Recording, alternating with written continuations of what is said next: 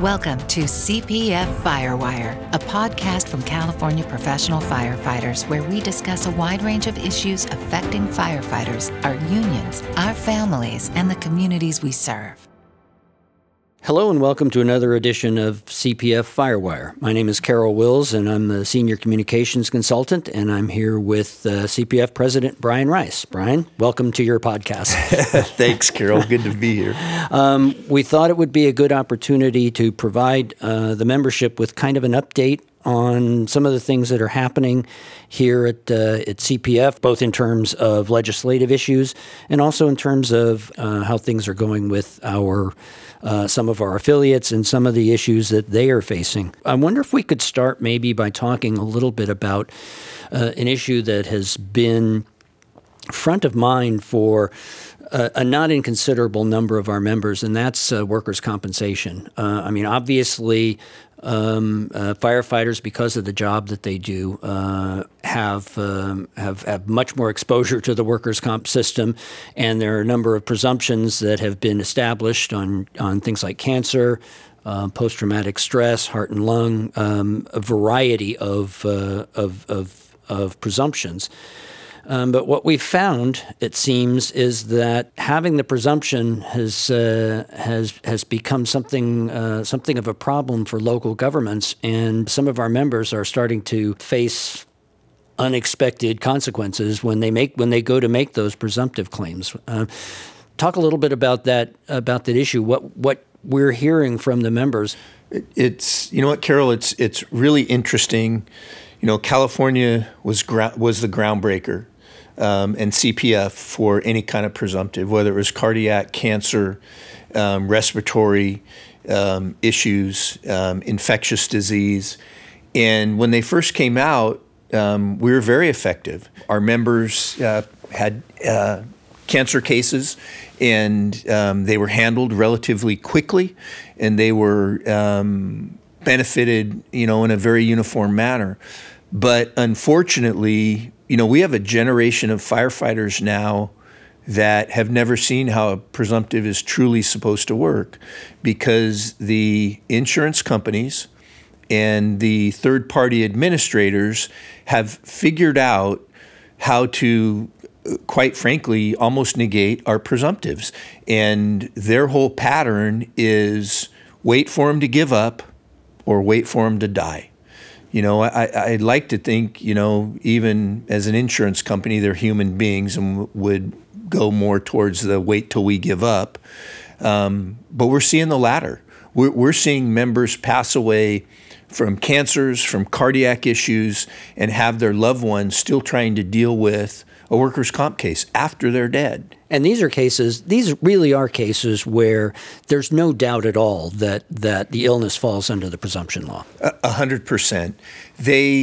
What the insurance companies and the third-party administrators, what they've figured out, they have a 90-day period that is supposed to be the acceptance or a denial period. And I would understand that under a straight workers' comp injury.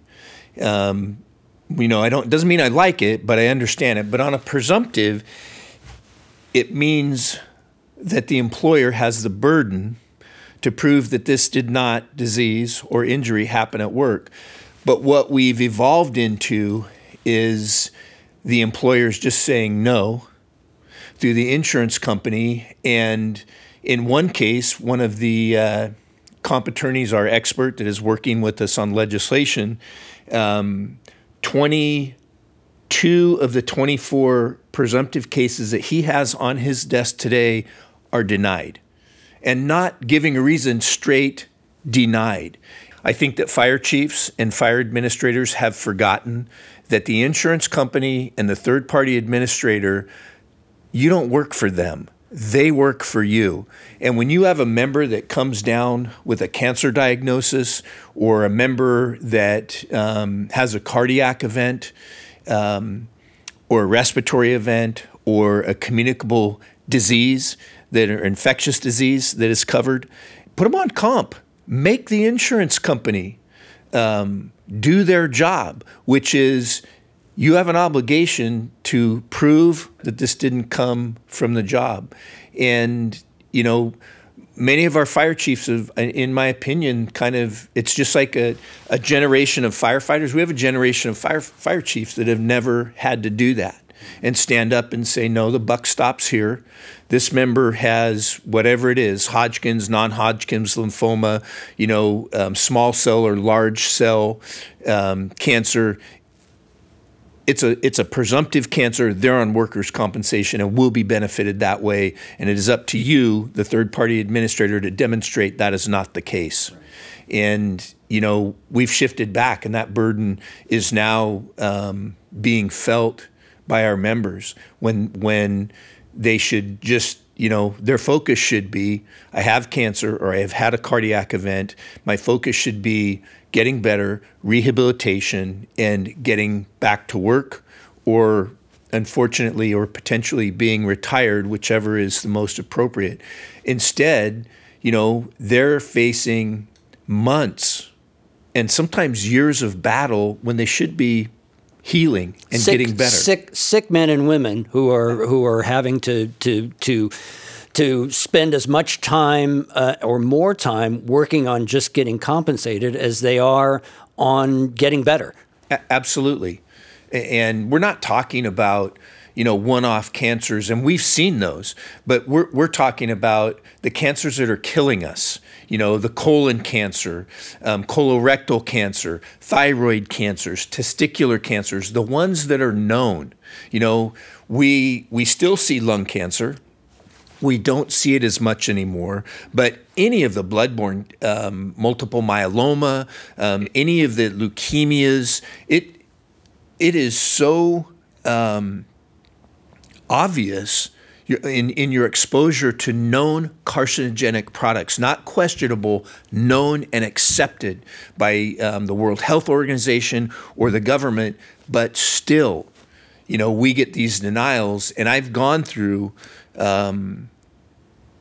logbook and exposure reports with members over the years where you can demonstrate, between 20 and 40 exposures per year to known carcinogenic products and still received a denial. And over, in this one instance, it was over a 20-year career. We were able to show those over and over and over and still had to fight. And that's why, CPF and all of our member locals and all of our members, we're putting the flag in the ground. Enough is enough. Right. So what are some of the things? I mean, obviously, CPF has been working on legislation with this particular issue in mind. Maybe talk a little bit about what CPF has been working on legislatively and how hard we plan to push on this. The workers' comp reform legislation,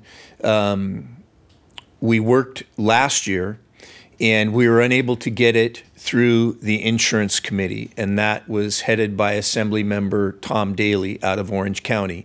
And, we should be able to talk about these things openly. And Assembly Member Daly, as I sat through that committee process, in my opinion, was a very strong representative of the insurance companies and the insurance industry, and not a representative of workers. Now, we had some strong members in there, starting with Assembly Member Jim Cooper and others, but that discussion in and of itself, we never cleared committee, so we never got to the other house. It never made it to the governor for consideration. This year, we've come back with SB 1127. It is now in print, and it is the same workers' compensation reform that we pursued last year. We want to go back to insurance companies seeing the same penalty and fining schedule that puts the pressure on them to act appropriately. We are going to try to reduce the 90-day period. I would want it at a 30-day, but I don't.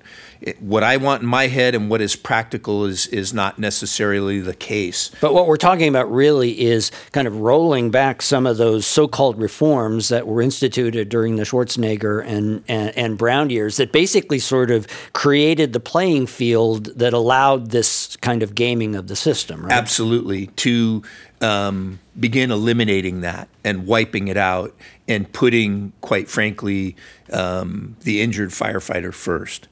And one of the major developments in this, and our major sponsor on this bill, is the pro tem of the Senate, Tony Atkins. Senator Atkins has been a guest on this podcast. I personally have developed a very strong working relationship with her on behalf of the men and women of the CPF, and quite frankly, the only other sponsor you could get on this bill that is in a position as strong as hers or more would be the governor. And we're doing, for me, for CPF, I'm done. I am so tired of seeing our members injured and ill and getting no relief. And to have the pro tem see the problem, understand the problem, and be willing to carry our bill, I can't put it into words how important that is. Relationships matter. Working relationships matter. Politics matter. And if you're listening to this podcast, please don't take this as a sure thing.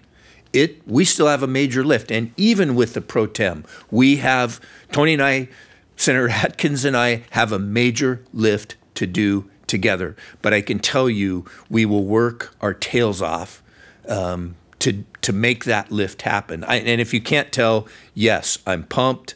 I'm pretty excited about it. And I've always said, as a president of the CPF, I want the tailboard firefighter and their family to know what this organization is doing on their behalf to make that kind of a difference.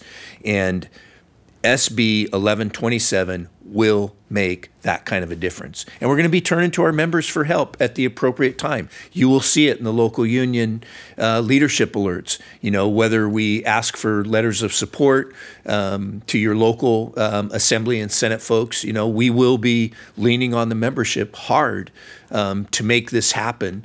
Tell us your stories. I mean, if you've had this experience, let us know, because we can put that in front of the policymakers. Exactly. I was a 30-year firefighter, and I have the credentials and I have the experience to back that up. But even having that, it is not as important as the men and women on the job today telling their story. That is such a credible piece of this whole process as we move this bill through our state capitol, through the Assembly and the Senate. It's the men and women in uniform that have the story to tell. You men and women are the difference makers. Another area where we're starting to see more and more stories, more and more, in particular, horrors, I guess you could call them horror stories, is on the issue of paramedic wait times. This is something that this issue of so-called wall time, where paramedics are basically stuck at the hospital, waiting for the hospital to take the patients. I've been with the organization long enough to remember it going back at least a decade as an issue, and obviously it's become more front of mind in the wake of what's happened with COVID. Talk a little bit about how we've seen this problem escalate and the degree to which it's become really a crisis for a lot of our members who are frontline paramedics. It's an absolute crisis from border to border in the state of California. There is not one community that is not affected by the wall time issue. And it's interesting, the CPF, where we started and what we're doing today and the differences that we are making. We are working hand in hand, we have to, with the Cal chiefs and the Metro chiefs, because this is a chief officer's issue. It seems like over the years, a lot of places just want labor to do their job. I mean, I've seen it. I've been in that position, and I think I'm calling it true to what it has been. But we are together on this now, and we are pushing. And there's a couple of things that I think are important to know. We have a relationship, and we're working with the California Hospital Association and their CEO, Carmela Coyle. And we are working at the highest levels with the Department of Public Health, Secretary Mark Ghaly, and then the state EMSA, the interim director Liz Bassnett. And we have involved a couple of fire administrators to come up with some fixes now that could make a difference from now and for the next 90 days. And some of them you're starting to see, the consolidation of, 4 patients being overwatched by 1 paramedic, being able to, we're not there yet, but being able to be in a position to do paramedic-initiated refusals as appropriate, also alternate destination or alternate care destinations. There's a lot of things in play. Fire Service EMS has never had the seat at the table that we have today. We are not going to fix this problem overnight because, Carol, as you said, it didn't start with COVID. It's been here for 10 years. And, we have to work we have to stay diligent with our statewide policymakers that let's not use COVID as a free pass on this. I mean, the scope of the issue it's become impossible to ignore. But we're talking about ambulances lined up outside hospitals, and in Sacramento, it came to a head probably about 6 weeks ago. And my local fire chief, Todd Harms, Sacramento Metro Fire, the Sacramento region is a fire-based EMS system, and there's probably close to 50 fire department medics in service every day providing service, and that's augmented by 1 or 2 private providers, whether it's interfacility transport. I know AMR has done some surge protection. But on a Friday afternoon, they came down to 1 ambulance in service in the entire county. And Chief Harms has had enough. And he got his battalion commander, his shift commander, and then his battalion chiefs, and they dropped off cots at local hospitals and told them, we're transferring these patients and we're going to do it this way, and I'm putting these ambulances back in service. And it kind of made a major ignition in the problem. But one fire chief stood up and said, enough is enough. And all of a sudden, this issue that we're all talking about gained not only local but national attention, and the conversation has changed.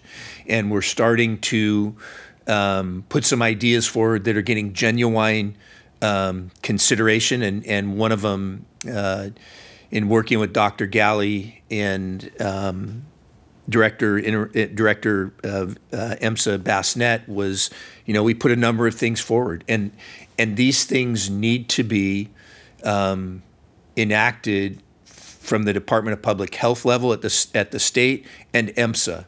We're done with the days of the LEMSAs doing what they want, because that's 58. There's 58 counties, 58 LEMSAs, and we can't address problems like this if we give some of these folks options. I'm sorry, it's not going to work.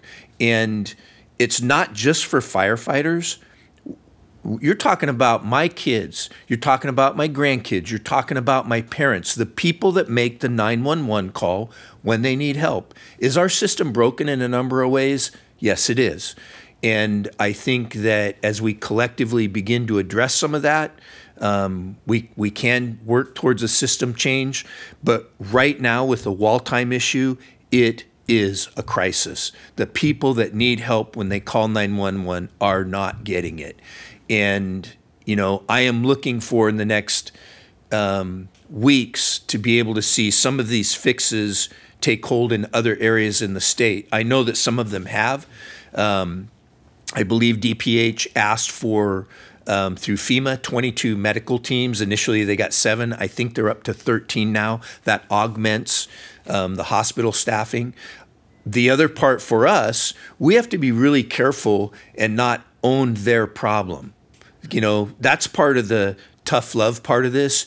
You created this. We can handle the 911 calls if you put yourself in a position, which you should, when our medic units show up, to do an appropriate, quick reassess and patient pass on to allow us our job, which is, it always has been, as a firefighter, EMT, or paramedic, your number one job, stabilize the problem and deliver that patient to the hospital in a condition that a higher level of medical care can increase their chances of survival. And hospitals are not doing that right now. They are woefully failing at it. And this is another area, this is an area, it seems, where the recent CPF legislation dealing with community paramedicine can also have an impact as well, right? I mean, if we're talking about finding ways to provide alternate destinations for folks. Absolutely. There are portions of community paramedicine that could be instituted relatively easily, and there are other pieces that are going to take more time. But one of them that we need to begin taking bites out of this apple is alternate destinations, whether it's a mental health facility or a sobering center, which we have the pilots. But quite frankly, men and women, our medics, we only have one place to go. It's the emergency room. And we transport a lot of patients that the emergency room isn't the most appropriate. If we had a community clinic, and we have them in every city, that was within the system that we could take some of these non-emergent patients to, it's better for everybody. The ER doctors, the ER nurses, and the patient, because that's what this comes down to. Let's not forget that we as firefighter, paramedics, and professionals, we're not here solely to earn a living. Yes, that is part of what comes with the service we provide, but our task and our sworn duty is to provide the best possible care and treatment to the citizens of California when they call us, whether it's a medical emergency, a trauma emergency, a rescue situation, or a fire. That's it. And we're really, really good at taking care of people in the field, and we're really, really good to transporting them to a higher level of medical treatment. The failure has happened when we arrive at the door, ready to give our patient to a trauma team, to a medical team. The hospitals have failed us. And in failing us as professional firefighters and paramedics, they're failing Californians. That's what's got to be fixed. Stick a pin in this issue. This one's not going away. This one's not over. This one's not going away. Now, recently, Governor Newsom made an announcement that a lot of the mask mandates and some of the things that have been in place are being lifted, and that California is looking more towards kind of an endemic approach to COVID-19. But yet, recently, legislation was introduced that would impose an employer mandate on employers, public and private employers. CPF has taken a pretty strong stand against that. Am I right? I think a pretty strong stand is accurate. When I first heard about AB 1993, most of you won't remember. Carol, you'll remember the cartoons. Remember Magilla Gorilla? The top of my head blew off. I was so angry. And it took me a minute, and you get that stuff compartmentized, and then you go to work. And what got me there, I'm like everybody. I think all of us want to be on the other side of COVID-19, COVID Delta, COVID Omicron. We've been there, we're doing that, and we want to see our lives go back. And in the course of this pandemic, when we started, none of us really knew what we were dealing with. And neither did our leadership, both scientific and medical, although they were putting it together. And as we went along, and we realized that, social distancing, masking, all those things were beginning to make a difference. At the CPF level, it has been such a journey. And, for me, I first learned about it. I was in Washington, D.C. on a lobbying trip, lobbying over our issues. And the first I heard of it was Vince Wells and Sean Caldor from San Jose Firefighters Local 230. They were ground zero for us in California. So that started the whole odyssey with this. And I'm giving you a long story, but it ties together.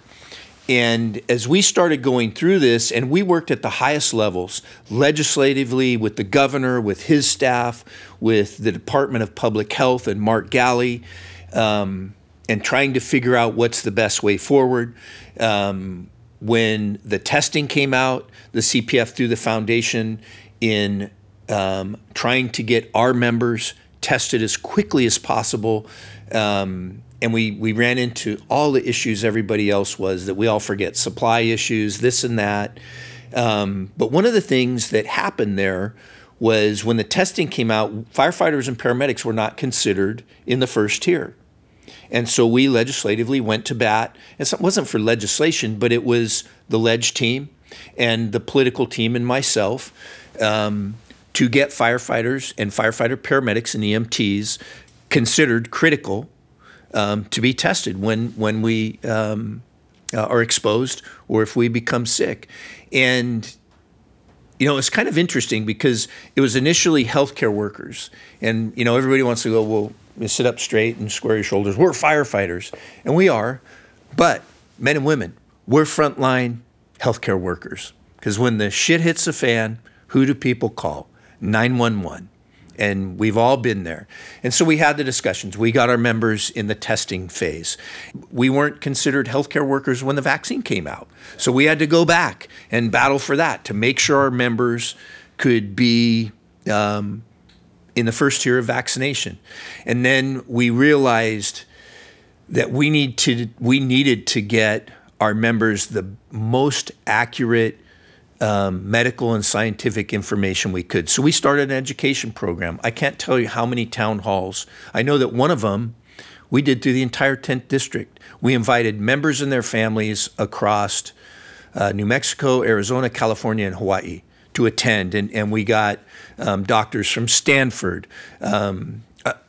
just across the spectrum, the best people that we could to talk about COVID, best way to protect and educate our members. And as we went through that, we as CPF came out with one message, and we have stayed hard with it. And essentially the message is this: the CPF believes in the science and the efficacy of the vaccination. We believe that the best way out of the pandemic is to get vaccinated.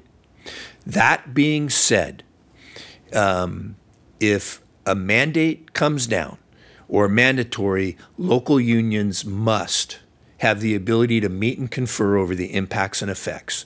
We have made sure that we have not varied from that message, and we have not. And to this day, I can tell you that well over 90+% of the local unions in the CPF have an agreement with their employers that is either has a vaccinator test or exemptions, but nobody is losing their job. We have a handful of departments that are battling through it.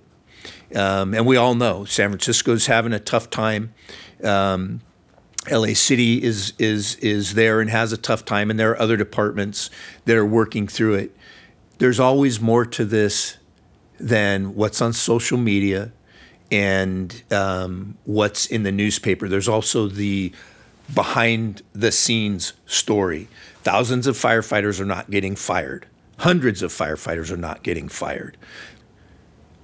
In my union experience, and you got to remember, I've dealt with some pretty hardcore things in the 2000s. This has been the most difficult thing to wade through, because there's groups out there and people out there that, hey, we want to file a lawsuit, but with your money, and there's local unions that have kicked ass. They have done a great job to protect their members. In fact, it's way over 90% of the CPF unions. And it's that have actually sort of avoided a hard Yes, mandate. yes. They have, that because they've been able to 100%. negotiate, they've avoided the imposition of mandates. Exactly. And so as we wind our way through this maze, and it is a maze, we come to a few weeks ago and the introduction of AB 1993, which would be for public or private employers a mandate, a vaccination mandate across the board. Yes, I blew my stack. And we have lodged our strong opposition with the author. We are building a coalition of labor organizations. And by that, I mean trade union labor organizations. I have no interest in, nor will we partner with anti-vaccination groups or any of that. This is a straight labor issue, period. And this goes really, doesn't it, to the core issue of what unions are bargaining. about, which is having that seat at the table and conducting those negotiations. Yes. And for this past 2 years, the fire service unions in the state of California have either 100% accomplished it or they're still in the battle working on it. What we don't need is to have it legislated and come down through the legislature that this is now a statewide mandate. And here's the interesting part, Carol. The California Highway Patrol and CAL FIRE, I would consider those to be the governor's police department and the governor's fire department. Those two organizations are under a policy of vaccinate or test. So there's no hard and fast mandate there. Even the governor has not come down on that, including he sided with CCPOA, which is the correctional officers, to bring them out of kind of the federal prison. They're in a completely different world. He's trying to bring them in and under the same policy that the CHP and CAL FIRE has. So our governor has demonstrated, whether people like to hear it or not, love him or hate him, he has demonstrated over and over that he's not putting this in place on public safety. Now I'll hear a lot. What about the children? What about our teachers? What about this? And I have my own opinions on those things. You elected me to represent you as a professional firefighter. That's the singular focus here. And if we do our job right, and I am bound and determined not to lose this on behalf of our members, 1993 will not become law. It undermines everything that a union stands for. The meet and confer process, to be able to sit down and meet with our employers in a meaningful way and come up with a fair and equitable solution or working conditions is a core issue and a core value, and we will fight for that to no end. And that's what we're doing. But what that means, a lot of people, some people out there will hear this and they want to get the pitchforks and the torches. They still sell those? Yeah. And there was a point in my life when and I've done it. Hey man, I've taken a torch and I've taken pitchforks to people. At this level, you're most effective when you recognize the feel of battle and you participate and you push your issue forward in that appropriate field. And it's different. Whether you want to hear this or not, it is different. Being a local union president was way different than being a CPF president or a CPF vice president or an IAFF 10th district president. You have to really know the field you're working in and do it right, Because if you do it wrong, you will hurt more of your members than you will help. Right. But bottom line here is CPF and in particular local affiliates are taking that stand and having those tough conversations and going to the mat to Absolutely. protect their employees. I have been very proud of local unions that have taken this issue head on. And in many cases, Carol, at some of their leadership's own expense, being dragged through the mud in social media, being accused of being in somebody's pocket. And in a lot of these instances, I've met with the local leaders. I've met with members, and you know, you're not under any mandate. There is an agreement in place, and your local union has done the job for you. But we have another group of folks on the other side called the Freedom Foundation. And some of these anti-union people, and you, men and women, you don't have to go very far. Go on social media and look at the number of folks, quit your union, or links to show how to get out of the union. And a lot of it is emotion-based, and the Janus decision. There's a part of me, Carol, that, and I'm looking at it, should it be fair that you could be a Janus member but still be entitled to literally everything? I would, and I'm looking at it, if I could find a way to do this and you want to Janus out of the union, I would just like to have two things that you can't participate in if you're not a union member. Well, you can get the wages, you can get the retirement, you can get the benefits, you can get the hours off. I'm okay with that. There's two areas. You should not be entitled to the grievance and discipline process, and you should not be able to be entitled to participate in the seniority process. Just those two things, neither one of them monetary.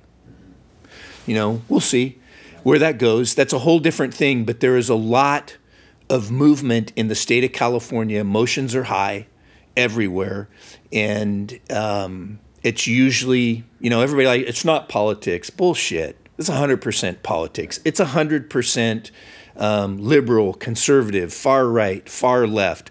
I don't know why we start that discussion. A lot of people on here will go, well, he's a liberal lefty. Well, that's not true. Depends on what the issue is. I've had a member ask me, what's your true north? And if I'm standing in front of my family, my answer is a little bit different than when I'm representing you as a union member, because my issues are different for you than they are with my family. And, it's easy to be a keyboard cowboy or cowgirl on social media, but when you have to consider everything and the harm that you may or may not do to your members professionally, because that's what I'm talking about, professionally, negatively impact their working conditions, negatively impact the salary they have the ability to earn, putting them in a position to fall under a rule that wasn't bargained by their union. There's so much more to this than just, screw the union, get out. It's not, I wish life was that simple. Right. It's not. Well, and it's not as you mentioned, this is not a grassroots movement. This is not a bunch of people kind of raising their arms and saying they're mad as hell. This is organized and this is funded. Oh, absolutely. It's coming. Let's talk about this. Let's talk about contract firefighters. And I'm on a working committee with the International on iLocals or industrial locals. Right now, there's an industrial local that are contract firefighters. And they're doing the job of the men and women that are sworn public safety officers in the state of California, and they're brought in through the U.S. Forest Service. They are replacing you. They are doing your work. And I will tell you this, that the federal government just let a contract for a group called Firestorm, which is based in Chico, $140 million over 5 years. And in their quote, that could potentially fund 600 firefighters. Men and women, I have said this.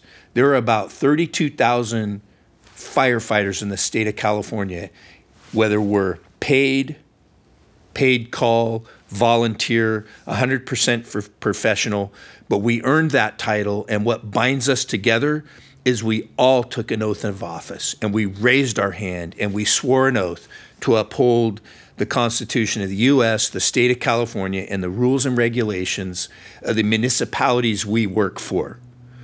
If you don't meet those criteria, you are not a firefighter in the state of California, just like a security guard is not a police officer. I don't know why anybody is willing to accept that, and we as a profession damn well shouldn't accept it, because men and women, folks like this are coming for us. Right. Well, and they are, these companies have been very opportunistic in recent years because of the fire issues that we face in California to wheedle their way in where they perhaps didn't have a foothold before. Now they have a foothold, and they're lower paid. They don't have the same they don't have the same benefits, as you said. They don't have the same training experience, and they're putting union jobs at risk. Absolutely, and they're taking potential union jobs out of play. And if you men and women, if you think about it. Many of you probably, when I'll mention the city of Placentia, you may not know what I'm talking about. I would implore you to get on the internet or talk to a member of Local 3631 in leadership in Orange County Fire and ask about that. Or Calamasa, and talk to a Local 935 member, Jimmy Gugoli, the president of. And he has been on me for 2 years, and he's right from day one. These groups are coming for your job. Back when I was a young firefighter in the 80s, it was Wackenhut. It was Rural Metro. And here's the big difference. They were, in their efforts, they were unorganized.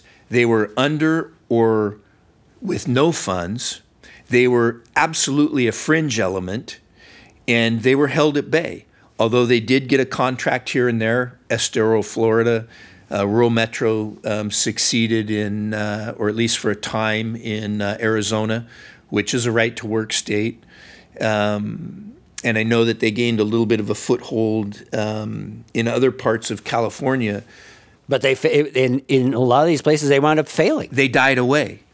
And the difference today is people have figured out that natural disaster in the state of California is a cash cow, whether it is to do preventative work or cleanup work and the actual work. And, I've heard it all. The retire, I'll lose my retirement if I don't vote this way. I'll lose my benefits if I don't vote this way, or my salary, or, it's more important to be an American than it is to be a firefighter or a union member. And I get all that. And I'm as red, white, and blue as they come. But I'm telling you, if you're a firefighter in the state of California and you think that you are immune to some of the things that have gone on in this station, not only are you wrong, they're already here. And whether they spread or not depends upon the strength of your union. It really does. These groups are already operating in California. You're going to see them in the fire season. Fire departments are understaffed. For the life of me, it's just that's a whole other discussion.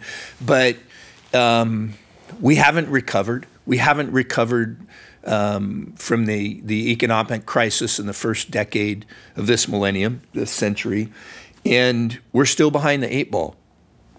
And there are private companies that pay less, benefit less, and have less committed firefighters than you that'll come in here and take your place at the snap of a finger.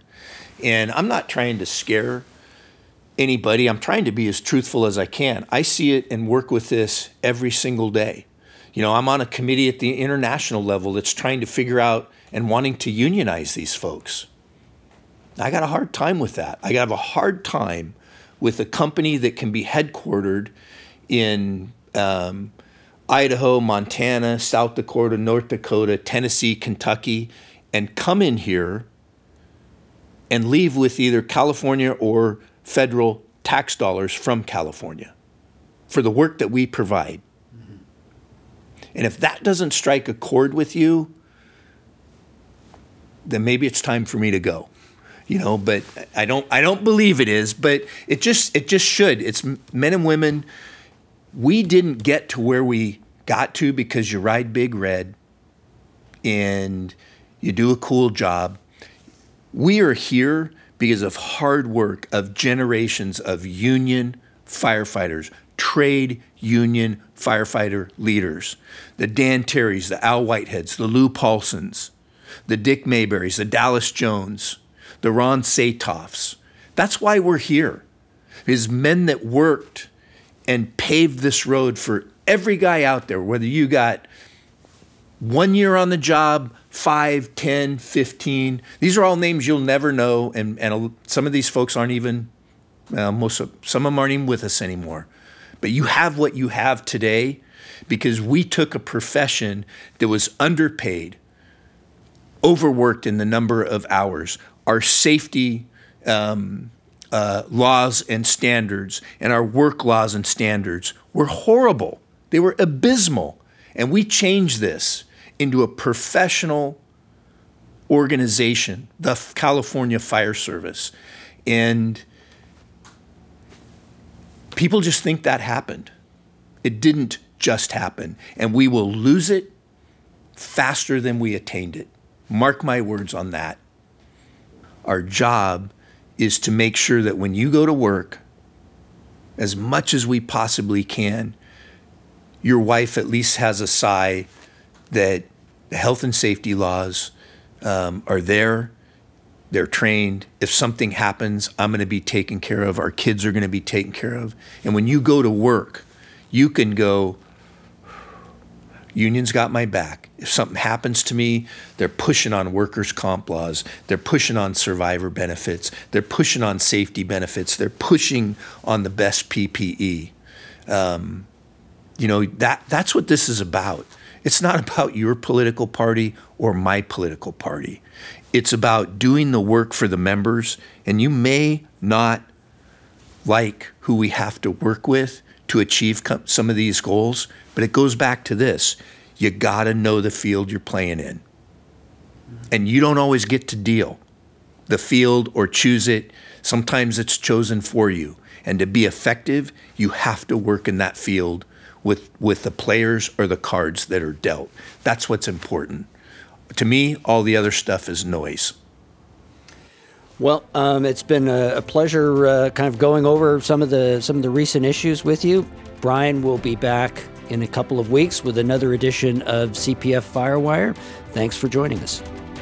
You can find CPF Firewire at Apple Podcasts, Spotify, Podbean, or wherever you find podcasts. Be sure to subscribe so you'll never miss an episode. You can also find CPF Firewire at the CPF website, www.cpf.org, and on the CPF YouTube page. We're always interested in getting your feedback, comments, and criticism. Tell us what you'd like to hear about. Drop us a line, info@cpf.org. CPF Firewire is a production of California Professional Firefighters. Our producer is Carol Wills. Our engineer is Matt McDermott. Please join us next month for another edition of CPF Firewire.